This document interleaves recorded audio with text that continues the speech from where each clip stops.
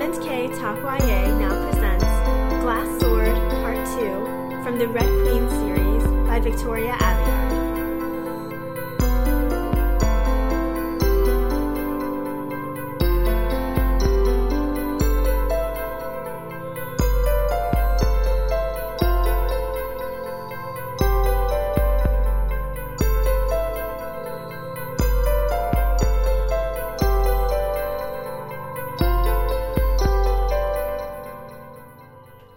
Welcome back to M&K Talk YA. I'm Marissa Snyder. And I'm Kitty Bradford. And this is our young adult fiction podcast. And this week, we finished the second book in the Red Queen trilogy by Victoria Aveyard, and it was called Glass Sword. Yes, although isn't it a quadrilogy, not a trilogy? Shit. In the Red Queen quadrilogy by Victoria Aveyard. I'm not going to edit that. I don't care. The funny thing is, I feel like I was reading interviews where she was talking about it was going to be a trilogy, so I kept getting confused too when I was telling people about this series.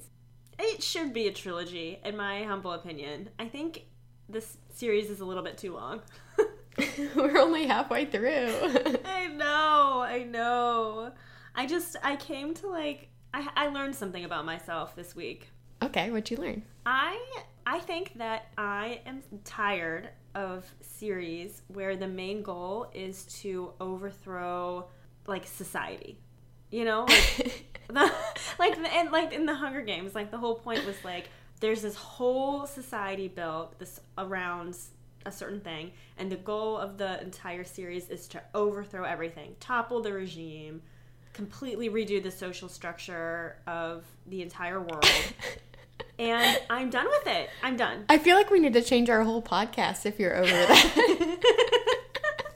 Because that's every YA book ever. Well, especially the series, I feel like. A lot of YA books aren't that way, but if you're going to have a whole series, I feel like it tends to get, especially if we're talking post-apocalyptic type of stuff, it's Well, but I was thinking because, think about Six of Crows. That was one heist. Yeah.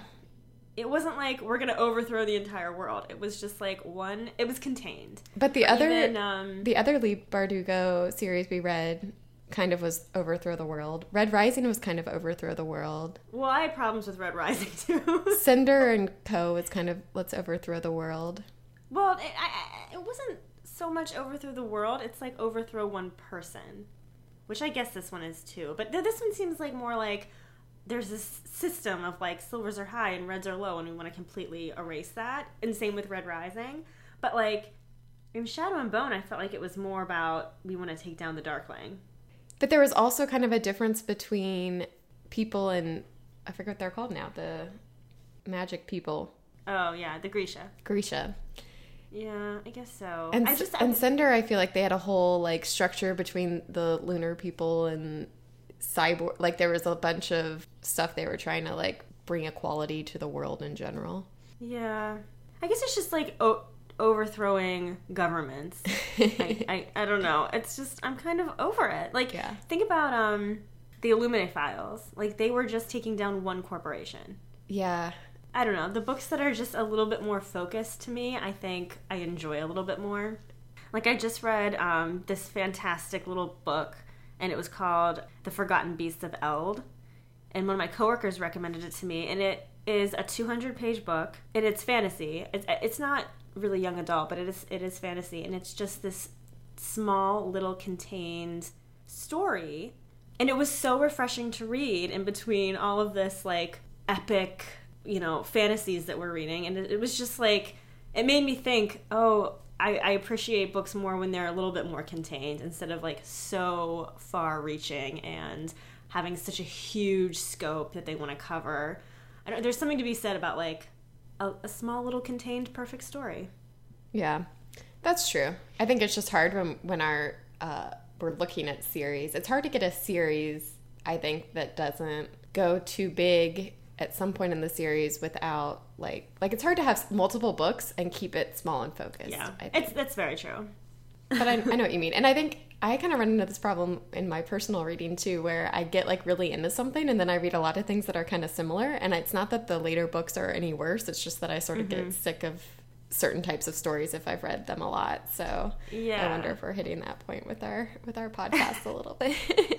But I'm thinking of the ones that we picked out to like round off this series, and I don't think any of them are like that. I think they're more contained. Okay. So I won't spoil what we're going to read, but I know we have a list, but I have been so brain overloaded with everything that's happening in my life that I couldn't even tell you a single book that we're going to read in the future right now, besides the rest of this series. That's the only thing I can tell you right now. Oh, good. You'll be surprised, too. Okay, so we're going to talk about the rest of Glass Sword today, but we're also going to talk about the 2 short stories that go along with this series, and they're called Queen Song and Steel Scars. So if you haven't read those... They're in a small paperback called Cruel Crowns, and they were written to go between the first and second book, so it shouldn't be spoiling anything up ahead. Okay, well, let's finish up Glass Sword. Okay, I actually kind of forget, where did this half start? It started where they found Walliver's body hanging, and then it was a trap. And that's when Maven tries to kill them. And I was just laughing because it's the part where he uses Mare's lightning against her, and she gets injured. And then I finished the book and realized that he leaves her with these scars, right? These like lightning scars. And she has an M branded onto her. Yep. And at first I was like, oh, okay, I get it. He left his mark on her, like M for Maven. But then I was like, M can be for Mare too. So he basically just gave her a monogram on her skin. I didn't think about that part either. It was just That's made me think like, funny. oh, great job, Maven, you idiot. Like, didn't think that one through. That is funny. I don't know why that made me laugh so hard. I think the second half got better. I know that you felt like it was going slow in the first half, and maybe you're still over everything, but I do feel like it sort of did pick up in the second half a little bit. And I think in part because I like seeing Maven, and we've had a couple of interactions with him at least now. Yes, I agree. It did go a little bit faster for me this second half because we saw Maven again at the beginning, and then we see him again at the end. And we see... Okay, this is the part that went a little bit too fast for me, actually. Okay. When Alara? Yeah. Is she really dead? Is that it? Well, I think so. Because that almost felt too easy. Yeah, I know. And it didn't really explain how she died. It was just like the guards started yelling, and then some action scene happened, and then they go outside and they're like, and then the queen's body was lying there. And I was like, wait. I went back and I tried to reread it, and I couldn't follow it. I think she called a storm and electrocuted the queen and everyone around her or something. And she was just far enough away that the lightning could get her, but not close enough where she could mind control her, or with the confusion she didn't find her yet, or it seemed like it was a lucky timing thing a little bit. I think she is really dead though. Okay, because I was just like, wait, how is she already gone? Because dealing with her is so difficult. How do you how would you overcome her otherwise? I sort of feel like it's okay, let's just, I don't really know how to deal with the complicated thing of how to a mind control evil person. Let's get That's a good point. But I also think it's going to be good for Maven to, have lost something and blame Mare for it. And I'm kind of curious. I really want to see Mare and Maven's interactions in the next book. Me too. I'm really looking forward to that because I think in the middle, when we didn't have any of the bad guys' perspectives, it was just Mare, Keylorn, Cal. That's when they start to lose me. And so I think the next book, I am looking forward to that because now she's his prisoner and there's going to be a lot more interaction. We're going to see a lot more of the bad guy's perspective. And I think that will help tremendously. And also, even with... I'm kind of not super sad about the queen being dead because I really want the 2 evil people now to be Maven and Evangeline. Because I think they're just a little bit more interesting characters. And I was looking through King's Cage, and it looks like the chapters are now divided by perspective. So, there's an Evangeline chapter. I was just thinking about that. And a Maven chapter. Because I think that's part of the struggle of why we don't see the other side at all is because it's all told from Mare's perspective right now. Yeah. Which is actually kind of different than a lot of the series we've read. Agreed. And honestly, I personally am not a fan of when authors start with one perspective and then change it throughout the series and start adding different perspectives. I don't like that. But I think this book will be helped tremendously by adding those perspectives, and I wish Victoria Aveyard had done it from the beginning. Yeah. Or at least starting in book 2, because this book I feel like we really needed it more. The first book I didn't feel like a lack of it as much, especially because with all the betrayal, it was almost good to not know where people were. But and the first book was good. I really liked the first book. But yeah, as the world grew, we needed more perspectives, sort of. And that's actually what I liked about the 2 short stories, which I won't go into details about now, but they are told from different perspectives, which is kind of nice for the world building as well. Exactly. The other thing I liked about this second half was we meet so many more New Bloods. Yeah, and it's cool to see all their different powers. Yeah, although... So I did like that, but I also wish that we got to spend a little more time with them. Because, like, for example, Luther, the 8-year-old who can kill things, right? We meet him, like, pretty early on in this second half, and then we never see him again. And is he still just out in the woods by himself in a hidden, like, cave with a bunch of other kids with magical powers? I don't know. I guess so. I mean, we did get to see Nanny some more, the one who can disguise herself. I liked her a lot. And Herrick, who can create illusions, and Gareth, who can control gravity. But there's so many cool abilities and cool people, and I'm feeling a little sad that we're being introduced to them and then we don't really see them a lot anymore. Yeah. And I still have a lot of questions about what does it mean to be a new blood? There's even a little bit of talk about, what's normal or what's abnormal, or how are these people different from other Reds, or are they the same size? Like, we're kind of exploring some of that, but I just have a lot of questions about what it means to have this Red with ability group of people in this world right now. Agreed. And like, they talk about the divide, I guess, is what happened when the Silver Blood split from the Red, and now the whole idea is that another divide is happening where the Red blood is splitting into New Bloods. And so it kind of is interesting to guess about what's causing this, like, genetic mutation. Mm-hmm. It's also interesting to get a little bit of a glimpse of these other countries, as much as overthrowing a government maybe feels big. It is. I think it's more interesting to see that it's kind of a world problem instead of a country problem, and to see, like, I'm really interested in the Red Guard and how they're structured and who command is and how, what the different motivations of these different groups of people are, and learning about other countries and how they've dealt with the Silver versus Red versus New Blood type of scenario. I think it's just, I'm actually pretty interested in that. So. Oh, good. I mean, there was that minute, and it was like seriously a minute, where they send the twins Rash into here. We didn't get enough of them. I know, and they were like, we want you to come to our country, like, we think you could be a good figurehead, and she was like, no, I won't be your footstool, so she just kind of refuses them. I'm not trading one master for another kind of thing. Right. Yeah.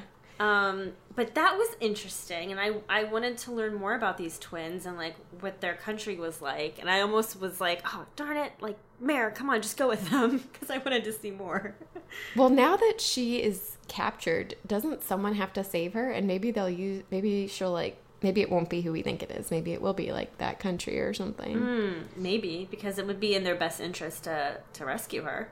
It's, like, in everyone's best interest to rescue her, which is why it's in Maven's best interest to keep her. But I'm still, like, so curious about Maven and what his feelings are towards her. To what extent he views her as an enemy and just wants to win, and to what extent he, like, still kind of has some feelings for her and wants to, make peace a little bit or That's whatever. That's a good question. Not that I think he wants to make real peace, but you know what I mean.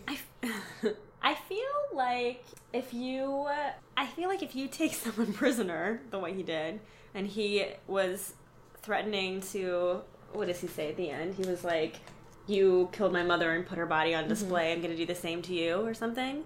I feel like that is more about power than any true feelings.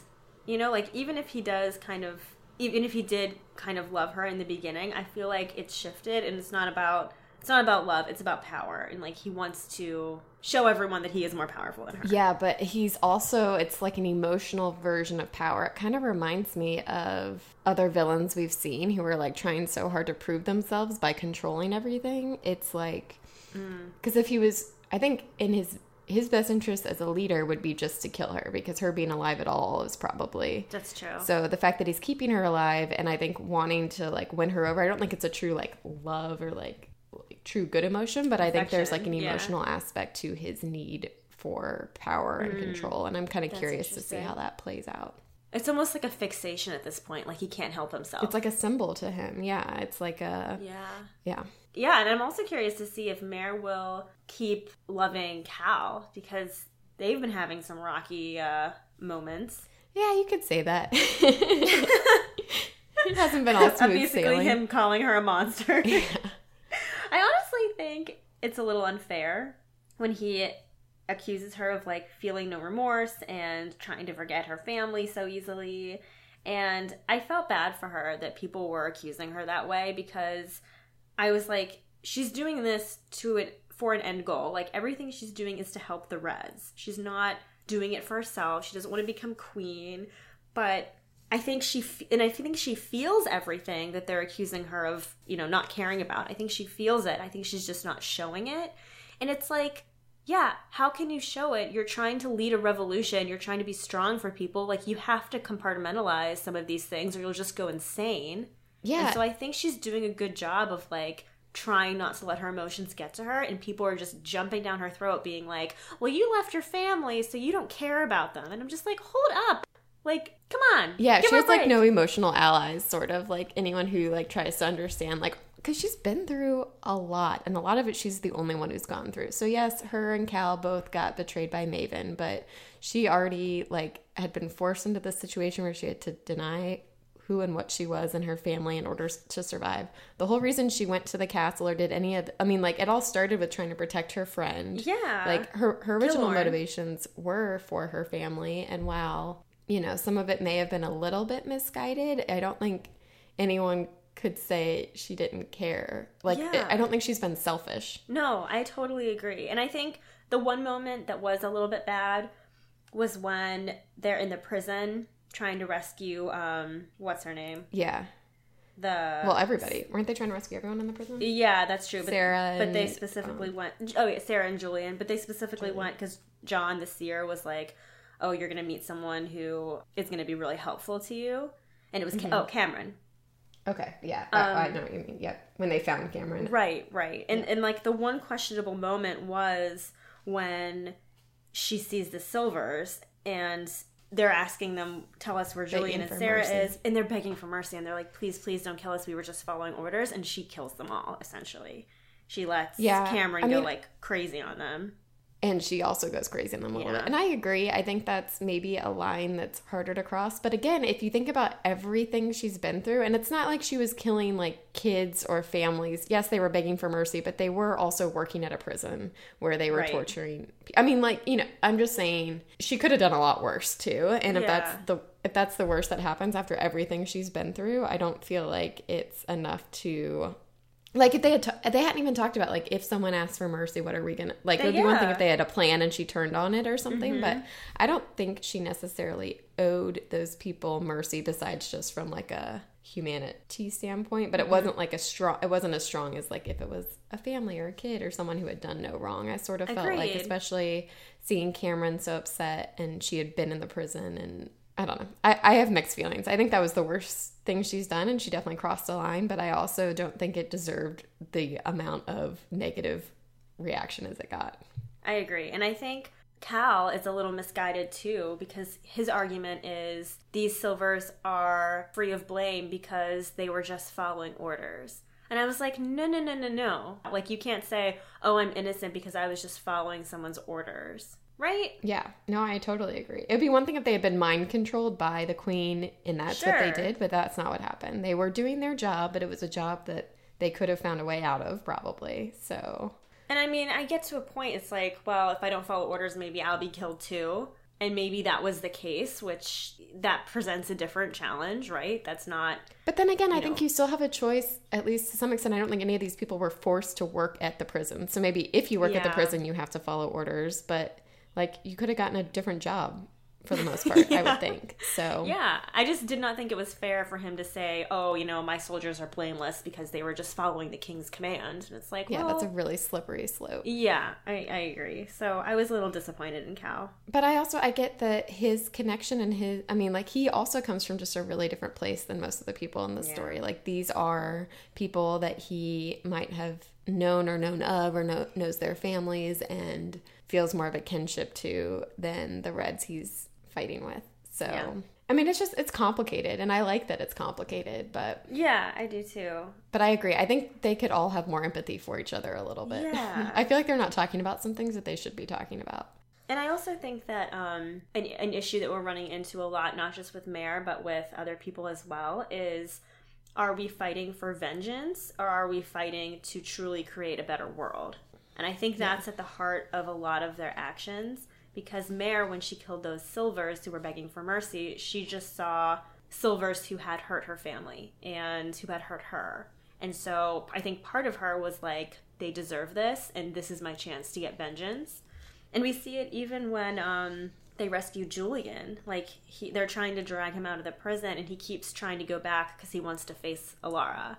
Mm-hmm. And it's just like, okay, how much of what you're doing is motivated by vengeance, and how much of it is motivated for changing things for the good? And I think maybe that's where Cal's mind is too, because he sees Mare basically like trying to take revenge, and I think he's trying to pull her back from that, to be like, no, you need to focus on what our end goal is. It's not about taking personal vengeance for your family, it's about trying to get the Reds elevated. And that's where I think it's interesting, because I feel like the Scarlet Guard and the way that they're structured and the fact that a lot of them are from different countries in here can be a little bit less personal, emotional. Mm-hmm. They're more like soldiers working towards a goal that they signed up for, versus like Mare and Cal a little bit have been sort of pulled in by nature of who they are and what they are. And it's not that they don't believe in the mission, but it's not as simple as like they didn't have a chance to make some of these decisions because of who they are. Yeah, exactly.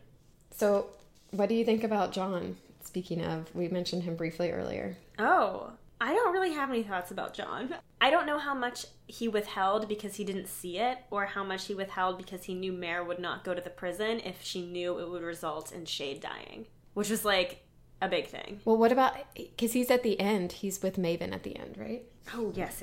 So do we think how much do we think he knew and manipulated her versus believes in her cause and is potentially like manipulating Maven now? Ooh, that's a good question. I honestly Because I agree. I think he probably knew that Shade was going to die, and and hopefully he might have thought it was for the greater good worthwhile to not tell her that and kill Alara and get these people out of jail. And we don't know what was going to happen in an extra day, if it would have been better or worse or whatever. So, yeah. But I'm curious now to see him at Maven's side and what that means. Me too. And what else he'll predict or like see in the future. And it is interesting because we've seen this in other books too. Anyone who can predict the future and how the future can change with different decisions, and what can you see and what can you trust, their visions in general, and also with what they tell you, what they share. Yeah. Because what are their motivations? Right. What's driving them? What is their end goal? Mm-hmm. We saw that in the Fates Divide and Carve the Mark. Yeah. I don't know. I also wonder like how Shade dying is going to motivate Mare further, because I think it would throw her trust, because she trusted John to give them correct information, and she didn't know it was going to have such a horrible price. Do you think Farley's pregnant? Yes, I wrote that down. I was like, oh, Farley is so pregnant. Especially because she like kept like touching her stomach or whatever. Yeah, and she kept throwing up. And the question of yes. That was going to be my next question. Yeah. When he tells Mare, tell Farley that the answer to her question is yes. And she like delivers the message, and Farley's just like, ugh. She like pales. Yeah, I think it was something about like, am I pregnant or something? That's my thought. That's exactly what I thought too. But I called that even before the whole question thing because of how much she was throwing up. That's fair. And how she was just like really upset when Shade died and was very attached to him. Yeah. I think it's weird that we left the Colonel behind though.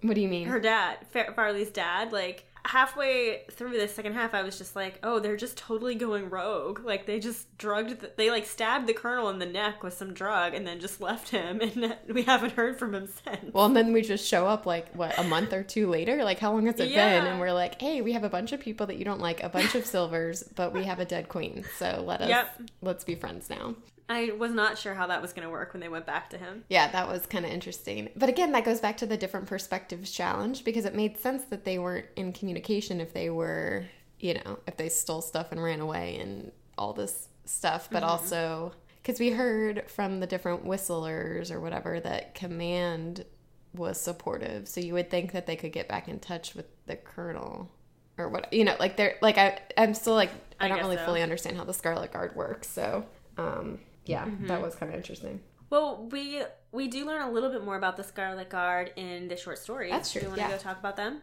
We can do that. Okay, so the one that we learn most about Farley and her father is in Steel Scars. I wrote about 2 sentences down in my notes about this book, about this short story, because I didn't really like it all that much. Really? I did like it. Really? I think I like seeing how she met Shade and like getting her perspective when she first meets Mare, and kind of learning a little bit more about Farley and her father and how they have this kind of rocky relationship. But other than that, like the whole operation, I was kind of bored. Ooh. I think I'm more interested in that like strategy of the Scarlet Guard piece. So that was actually probably the part that I was most interested in. I liked Steel Scars more than I liked Queen's Song. Oh, no way. So I loved Queen's Song. Really? Both stories, I sort of was like, they were longer than a traditional short story, and they told us a lot of stuff, but they also like failed to answer like my biggest questions, I feel like. Oh. What was your biggest question? Like for Queen Corianne, so are we still supposed to is the idea that Alara didn't kill her, or that Alara did kill her? Oh, I think she did. And she just lied to her and was like, oh no, I haven't been mind controlling you. So how did she lie to her if she's a singer? Maybe I just like don't understand their gifts well enough. I felt like I was still confused about... Oh, she can lie to her, because I don't think being a singer means that no one can lie to you. No, but I thought she was singing to her, like had her in eye contact. So wouldn't she have had to do what she said? Oh. Tell me, I forget how she worded it. I don't know. I think maybe she still was able to lie. I don't know. I thought it was meant to be a twist. Like, she thought that it was all in her mind. Her paranoia was all in her mind. And then at the end, you realize Alara actually was mind controlling her, and that she's just so much stronger than you thought. Yeah, I guess maybe I just missed something. But it was such a sad story when you think about, like, how they really were in love and had this, like, connection. And then even hearing about how much trouble she had staying pregnant.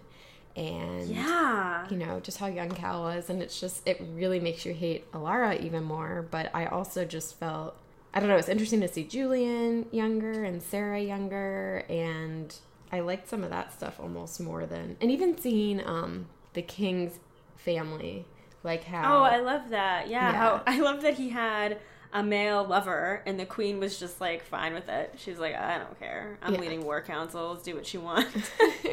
Yeah, they had like a really healthy setup for that whole thing. Like, he needed heirs, so he had a queen, but he was in love with this other guy, and everyone was okay with the situation. And Well, but I also kind of thought it was believable that people didn't like Robert because, there was like that whole politics thing. Like, he is flaunting this lover in front of the Queen, and some people are okay with it, but some people really dislike him. Mm-hmm.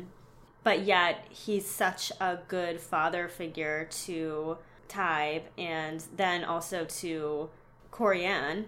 Mm-hmm. And he's, like, really the glue that brings her back into the family, that, like, makes her kind of feel comfortable around Tybh. And, like, I think his kindness went a long way in her accepting the marriage proposal. Yep. And it was so sad when the King died, and then he just kind of wasted away.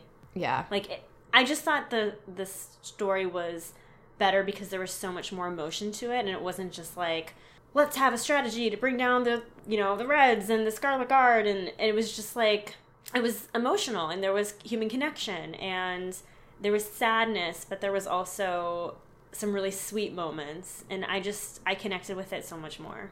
Although I didn't really buy enough into the actual love story between Corianne and... Oh, really? I just feel like they interacted so little. Like, I liked a lot of the other relationships we were seeing, and I believed that they were in love, but we didn't really see a lot of that courtship, really. Like, we saw them, like, their first interaction at the party or whatever. The theater. And then we saw them at the theater, and we knew they were talking in between, but really we didn't see them much more than that, or even in their marriage with all these miscarriages and stuff. I sort of felt like he wasn't really there for her, and I wanted to see more of that. I know, he wasn't. Like, that was a big problem. Yeah, but the way I feel like we've heard about their relationship otherwise was they were really in love and all this. Like, I sort of felt like there should have been more. I don't know. I liked that, though, because I think it's very true that if someone dies, you tend to look at their past through rose-colored glasses.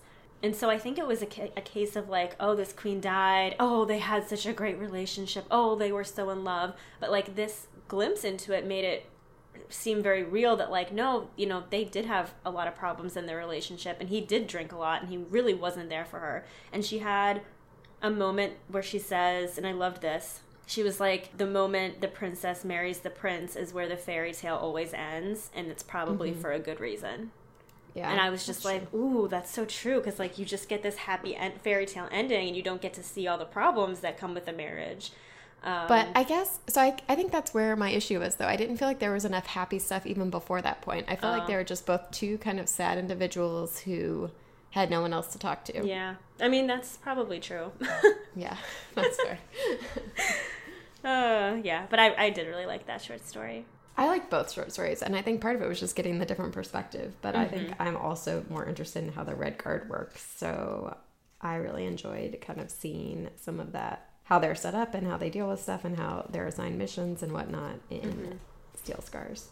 And the correspondences were kind of interesting. I skimmed most of them, I'm not going to lie. Well, it's interesting to see. I think what we learned was that it just added more to the complicated relationship between Farley and her father, and kind of showed that while Farley really believes in the cause, she's not super into the whole authority thing. Like, she kind of thinks she knows following better. orders thing.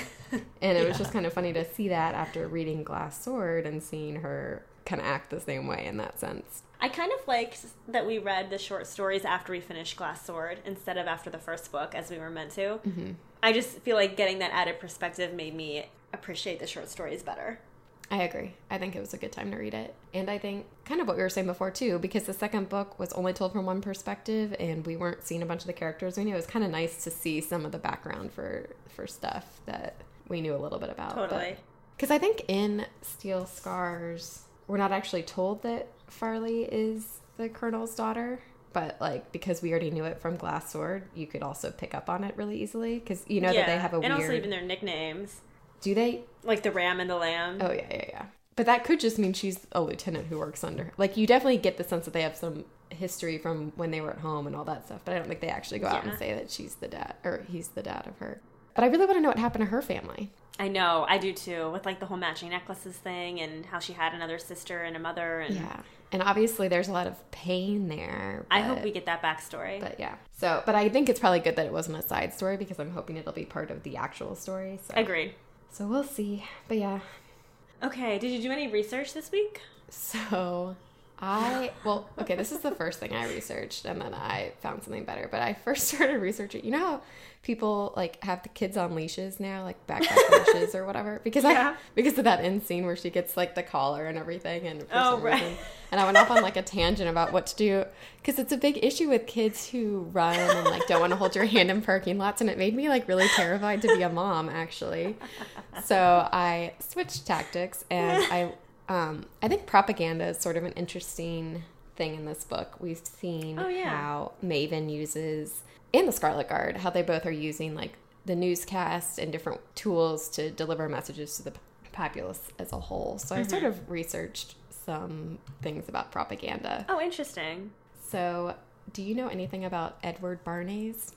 No. He is the nephew of Sigmund Freud. He's like a double nephew. So his mom is Sigmund Freud's sister and his dad is Sigmund Freud's wife's brother or something like that. I forget the exact, but like basically siblings married siblings. Gotcha. Oh, that's weird. And I know it's not incestual, but it almost seems incestual. Yeah. So my grandma's sister married my grandpa's brother. So I have like double cousins too. And interesting. my cousin's always like, it's weird when you tell people that. Just tell them we're cousins. You don't have to tell them the whole thing. That makes it sound so weird, even though it's completely fine. But it is. So he's considered like the first person to kind of do public relations truly. So propaganda has been like a thing in war a lot, but I was trying to take a different perspective because we talk a lot about war and depressing things. So he's considered the father of public relations, and in 1928 he published this book called Propaganda, where he basically talked about how it's a necessity, not a gimmick. So he was talking about how like the conscious and intelligent manipulation of organized habits and opinions of the masses is an important element in democratic society. And he basically wrote a bunch of stuff that he was using, quote unquote, for good, and then found out that Hitler's crew was using to inspire a lot of their propaganda work. So World War II was like a huge propaganda thing on both sides, but they took a lot of his ideas for that. But he was really inspired by Sigmund Freud too. So it uses a lot of the ideas of like the subconscious and how you can inspire messaging. And he did just a lot of interesting advertisement campaigns and whatnot. So oh my gosh. Okay. He actually did a lot for Big Tobacco basically, which is sort of interesting because his wife smoked her entire life and he was constantly trying to get her to quit, but he was helping also promoting it. Yeah, he was helping associate smoking with being thin, and it used to be sort of taboo or whatever for women to smoke cigarettes, especially in public. And he staged this demonstration at the 1929 Easter parade where he called cigarettes torches of freedom, and it really became like a fashionable signal for like equality and stuff like that, you know, that the women could smoke in public. Oh, interesting. Yeah, and so Lucky Strikes is one of the companies he was working with, and they had like a forest green part of the cigarette, and that women didn't want to smoke it. And he was like, well, change the color, and they refused because they had already made a bunch of cigarettes. I don't know why they refused. So he like organized this whole big fashion show where green was the featured color and like made it like a much more popular color and everything. It was like the Pantone color of 1928. And it made women smoke the cigarettes? Yeah, so women started smoking the cigarettes more, like cigarette sales went up a lot. And he also did, this is another one of my favorite ones, he also like basically made bacon and eggs the American breakfast. Oh, thank you. So I guess he got a bunch of doctors to like talk about how it's better to have a hearty breakfast than a not hearty breakfast, and like bacon and eggs weren't necessarily like a go-to thing before that, and then it like became the symbol for a hearty American breakfast. So I thought breakfast is the most important meal of the day. Yeah. So it's just kind of interesting to read some of the stuff they were talking about. And again, I think a lot of what we read with any, you know, scientific inventors too or whatever, it's sort of interesting to see how the ideas that are used in war for such negative reasons can be planted for quote unquote good reasons.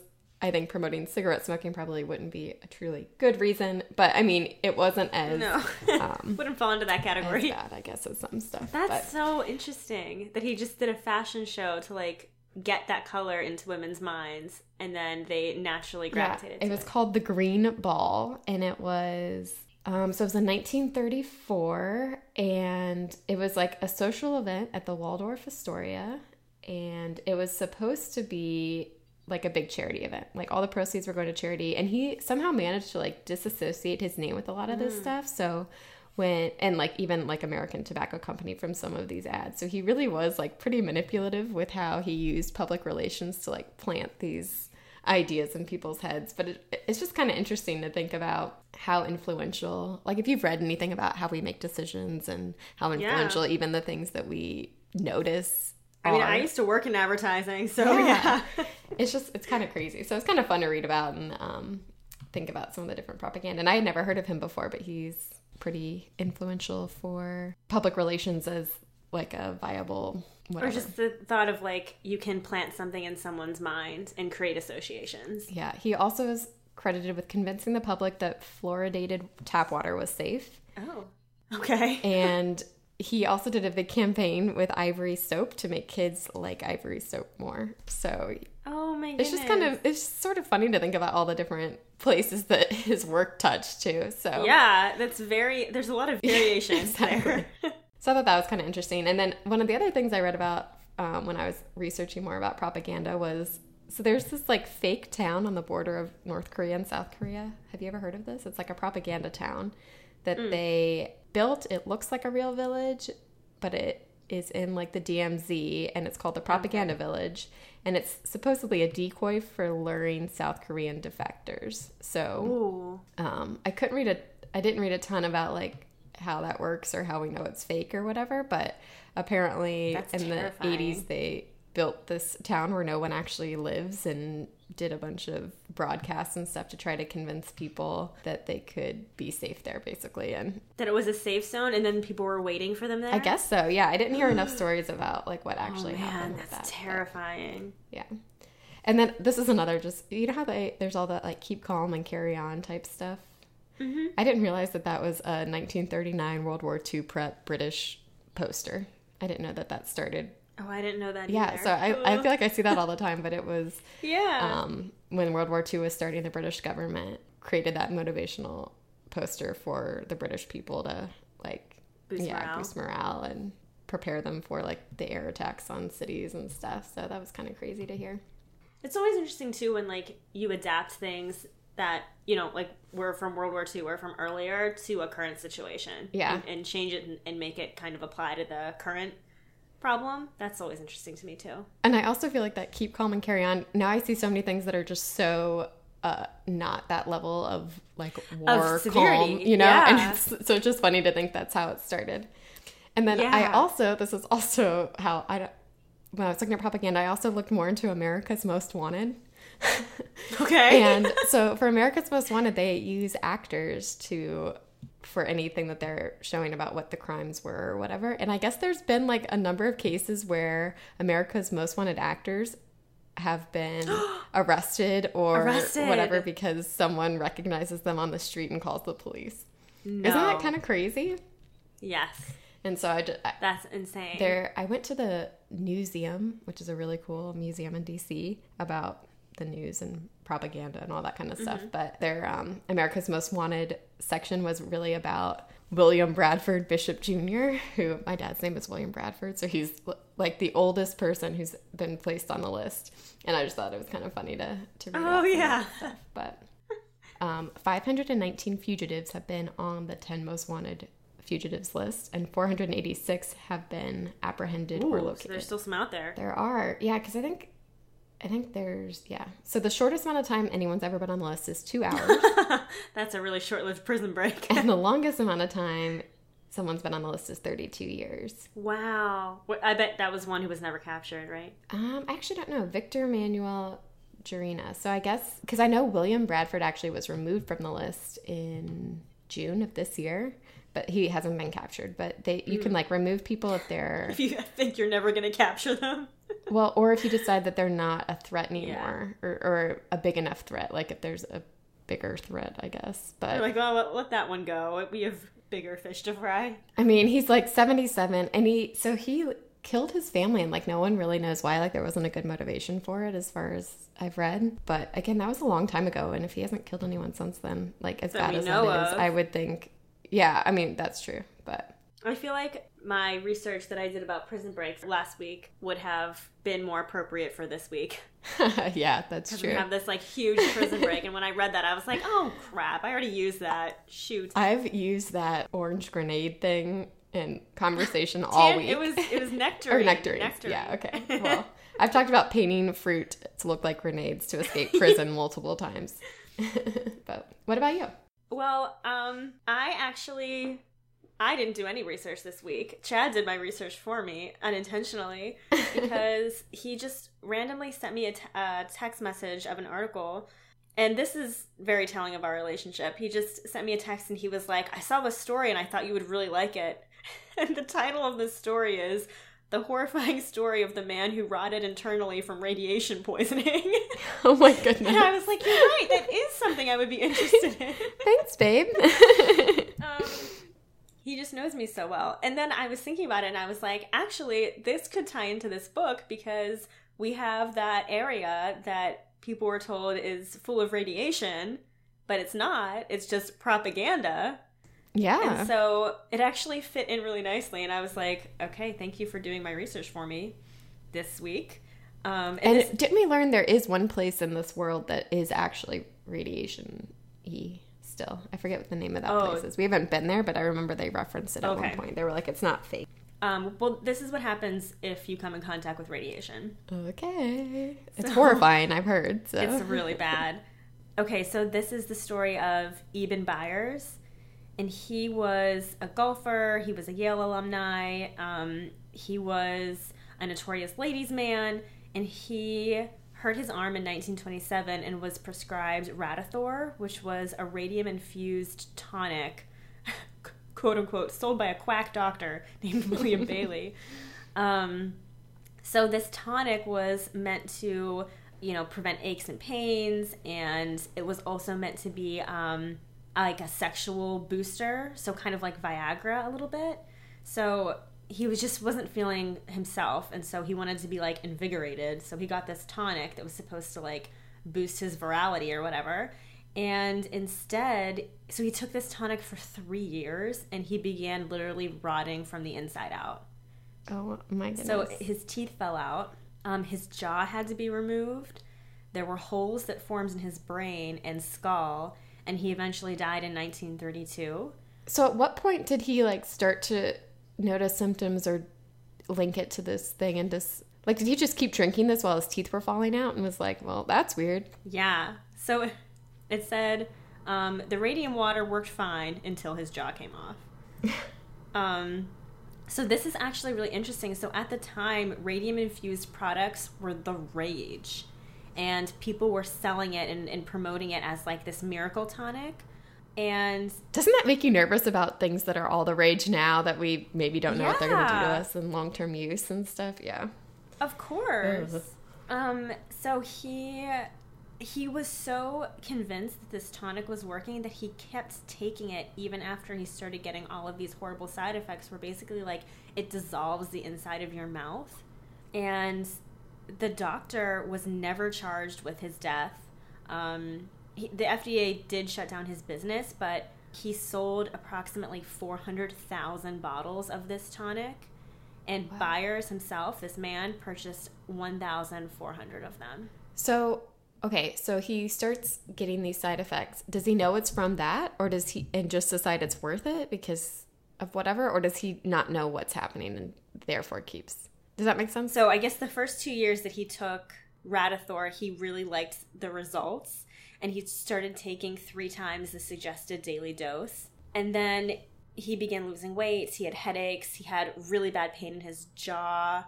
And his jaw began to crumble. And so he did go to a radiologist who confirmed that he had radiation poisoning, essentially. But he was so indoctrinated to rely on this Radithor that he kept drinking it, hoping it would make him feel better. Oh, that's always a good idea. And the reason that they thought he had enough radium in his body to kill 3 men. Wow.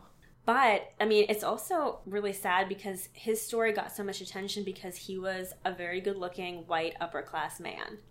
You know, like he was the son of an entrepreneur. He was a golfer. He had race horses. He was really popular with the ladies. So he was a good candidate for a news story, essentially. And that's sad. Yeah. Mm-hmm. And what's sad too is that there's so many cases of people dying from radium poisoning during that time, and they were completely overlooked.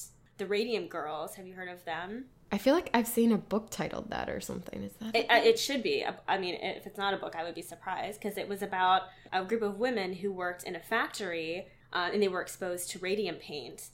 And no one really did anything about their plight because, they were women. They were just women. Yeah, exactly. And it was back in the day when radioactive medicine was like all the rage. So they were making glow-in-the-dark paint that was made of radium. And so there was a company that was using the paint to create instrument panels and watch faces that could be read at night. And almost all of the people in the factory were women. And they were told that radiation was totally safe. There were plenty of beauty products back then that had radium in them. And so they didn't really think about it. It was touted as something that could make their cheeks rosy. Like, they were encouraged to paint their nails with products infused with radium. Yep. Some women would paint their teeth with the paint before going home so that they would have glowing smiles. It's crazy. But the main problem was they were putting the radium directly in their mouths because they would paint with these paint bristles, and they were very fine and thin to paint the watches, and the bristles would separate. And so what they would do is they would lick the tip of the brush to make the bristles a finer point. And so they were putting all of this radium into their mouths. Oh my goodness. And so eventually... How long was this place open? I think a while. It was in 1922. All right, so some of the women were Marguerite Carlo, Hazel Vincent, Albina Larice, Grace Fryer. These were all women who began developing really bad medical problems. So, like, their teeth were deteriorating and their jaws would crumble. And it's so, so, so awful. Like, it's called radium jaw, I guess. And, like, despite their body parts literally falling off of them, the radium company, they had such huge profits that they would convince doctors to write different causes of death on their reports. So they started dying, essentially, from this. And so this is so awful. So a lot of the doctors just wrote it off as syphilis. Oh my goodness. So not only were these women dying because they were exposed to a really unsafe environment, their death records said, oh, they had an STD. Because they were doing their job. Yeah. Yeah. So it was a huge cover-up. And now I want to go pick up this book. This sounds actually really interesting in a terrible way. I know. And it's just so sad because once they had the radiation in their body, there was no way to stop the progression of it. Ugh. So it's like once you reached a certain level, there was really no turning back. Once you know there's a problem, you can't do anything about it anymore, kind of thing. Right. And so the 5 radium girls decided to sue the company for exposing them to radium, but they couldn't get a lawyer to represent them. And then finally, they hired a lawyer named Raymond Barry, and he began taking their employer to court. But the case was really not taken seriously, and the only time when they finally started taking it seriously was when this other man, his name was Dr. Sabin Avon Sochaki, he became sick with radium poisoning in his hands. And he was the creator of the radium paint that they used in this factory. And he totally denied that he was sick, and he, refused to admit that it was his paint that was causing his illness, and he finally died from it. But because of his death, that's when they finally started taking it seriously. It took a man, essentially, to die before they would address all of these women who had these horrible, horrible side effects. I feel like this is even worse than, like, taking something by choice, because you're like, you go to work, you think if you do your job well, you're not going to be exposed to life-threatening... Oh my God, yeah. The sad part is, so the 5 women who sued the company, a lot of them were already really, really close to death. And so the strategy for the lawyers and the court was to try and hold off trying the case as long as possible in hopes that the girls would die. Like, if they waited long enough, they would hope that they would all die. By that time, the court date was moved. At least 50 women had already died from radiation poisoning in the factories. Wow. Yeah. And eventually they reached a settlement, and each of the women received $10,000, which is the equivalent of $100,000 in today's money. But all of the 5 women died in 1930. That's so sad and so ridiculous. Yeah, I know. I guess there was one of the last radium girls died at the age of 107, and she actually, the reason that she lived was she didn't like the taste of the paint. And so rather than licking the brush, she just put it in water or something to make a fine point. And then she was taken out of she left the factory relatively early. So she's one of the only radium girls who survived. Wow. And this is crazy. So I guess one of the women, her name is Amelia Maggia, and she was also one of the women who the cause of death on her death report was listed as syphilis. And her friends and family were furious about that, and they wanted to prove that she had, in fact, died from radiation poisoning. Mm-hmm. So they exhumed her body, and when they opened the coffin, her remains were glowing. Oh, my goodness. That would be so creepy, too. Ugh. Yeah. So they said that all of these poor women, their bodies are still in fact radioactive. That's crazy. It's horrific. It was just such a awful, awful story. And it was so sad that these women suffered because there was all this propaganda telling them that radiation products were really good for them. Yeah, and not only not harmful, but like beneficial. Good for you. And then even when they started having these side effects, no one would listen to them. Crazy. So, yeah. That was my research this week. Another happy tale for the podcast. Thanks, Chad. Okay, real quick, do you want to talk about the next book? Yeah. So we're reading the third book in the quadrilogy. King's Cage. And we're going to read up to chapter 17. So I will read a little bit about this book for you to give you an idea of what's coming. Yay. Okay. When the Lightning Girl's spark is gone, who will light the way for rebellion? Mare Barrow is a prisoner, powerless without her lightning, tormented by her lethal mistakes. She lives at the mercy of a boy she once loved, a boy made of lies and betrayal. Now a king, Maven Kalor continues weaving his dead mother's web in an attempt to maintain control over his country and his prisoner. As Mare bears the weight of Silent Stone in the palace, her once ragtag band of New Bloods and Reds continues organizing, training, and expanding. They prepare for war, no longer able to linger in the shadows.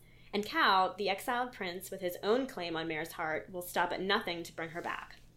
In this breathless third installment in Victoria Aveyard's best-selling series, allegiances are tested on every side, and when blood turns on blood and ability on ability, there may be no one left to put out the fire, leaving Norda, as Mare knows it, to burn all the way down. Wow. I'm excited, again. I am too. I like that we're going to have a lot more of Mare and Maven. Yeah. And hopefully the different perspectives will help too. Although I take issue with them calling it a ragtag team because I feel like the Scarlet Guard is not ragtag. They've got resources. Okay, do you have a joke for me this week? I do. Why do stray dogs chase their tails? I don't know. They're trying to make ends meet. That's good. It's silly. Do you want to tell people how to get in touch? Yeah, if you email us at mnktalkya@gmail.com, we will read it and respond, or you can follow us on Instagram at mnktalkya or Facebook at mnktalkya, or visit our website, mnktalkya.com. Yep. Okay, well, should we keep reading? We should. Bye, bookworms. Go get a library card.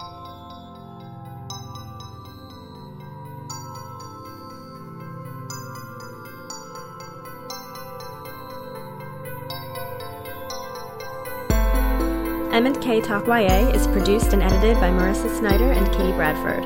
Original music composition by Timothy Milkey. Logo design by Marissa Snyder. For updates and extras, visit mnktalkya.com or follow us on Instagram and Facebook. And if you haven't already, please rate, review, and subscribe on iTunes. We would like to thank James Tobias, Chad Snyder, Meredith Kelfie, and Michael Howard for all of their support. Thanks for listening, and see you next time.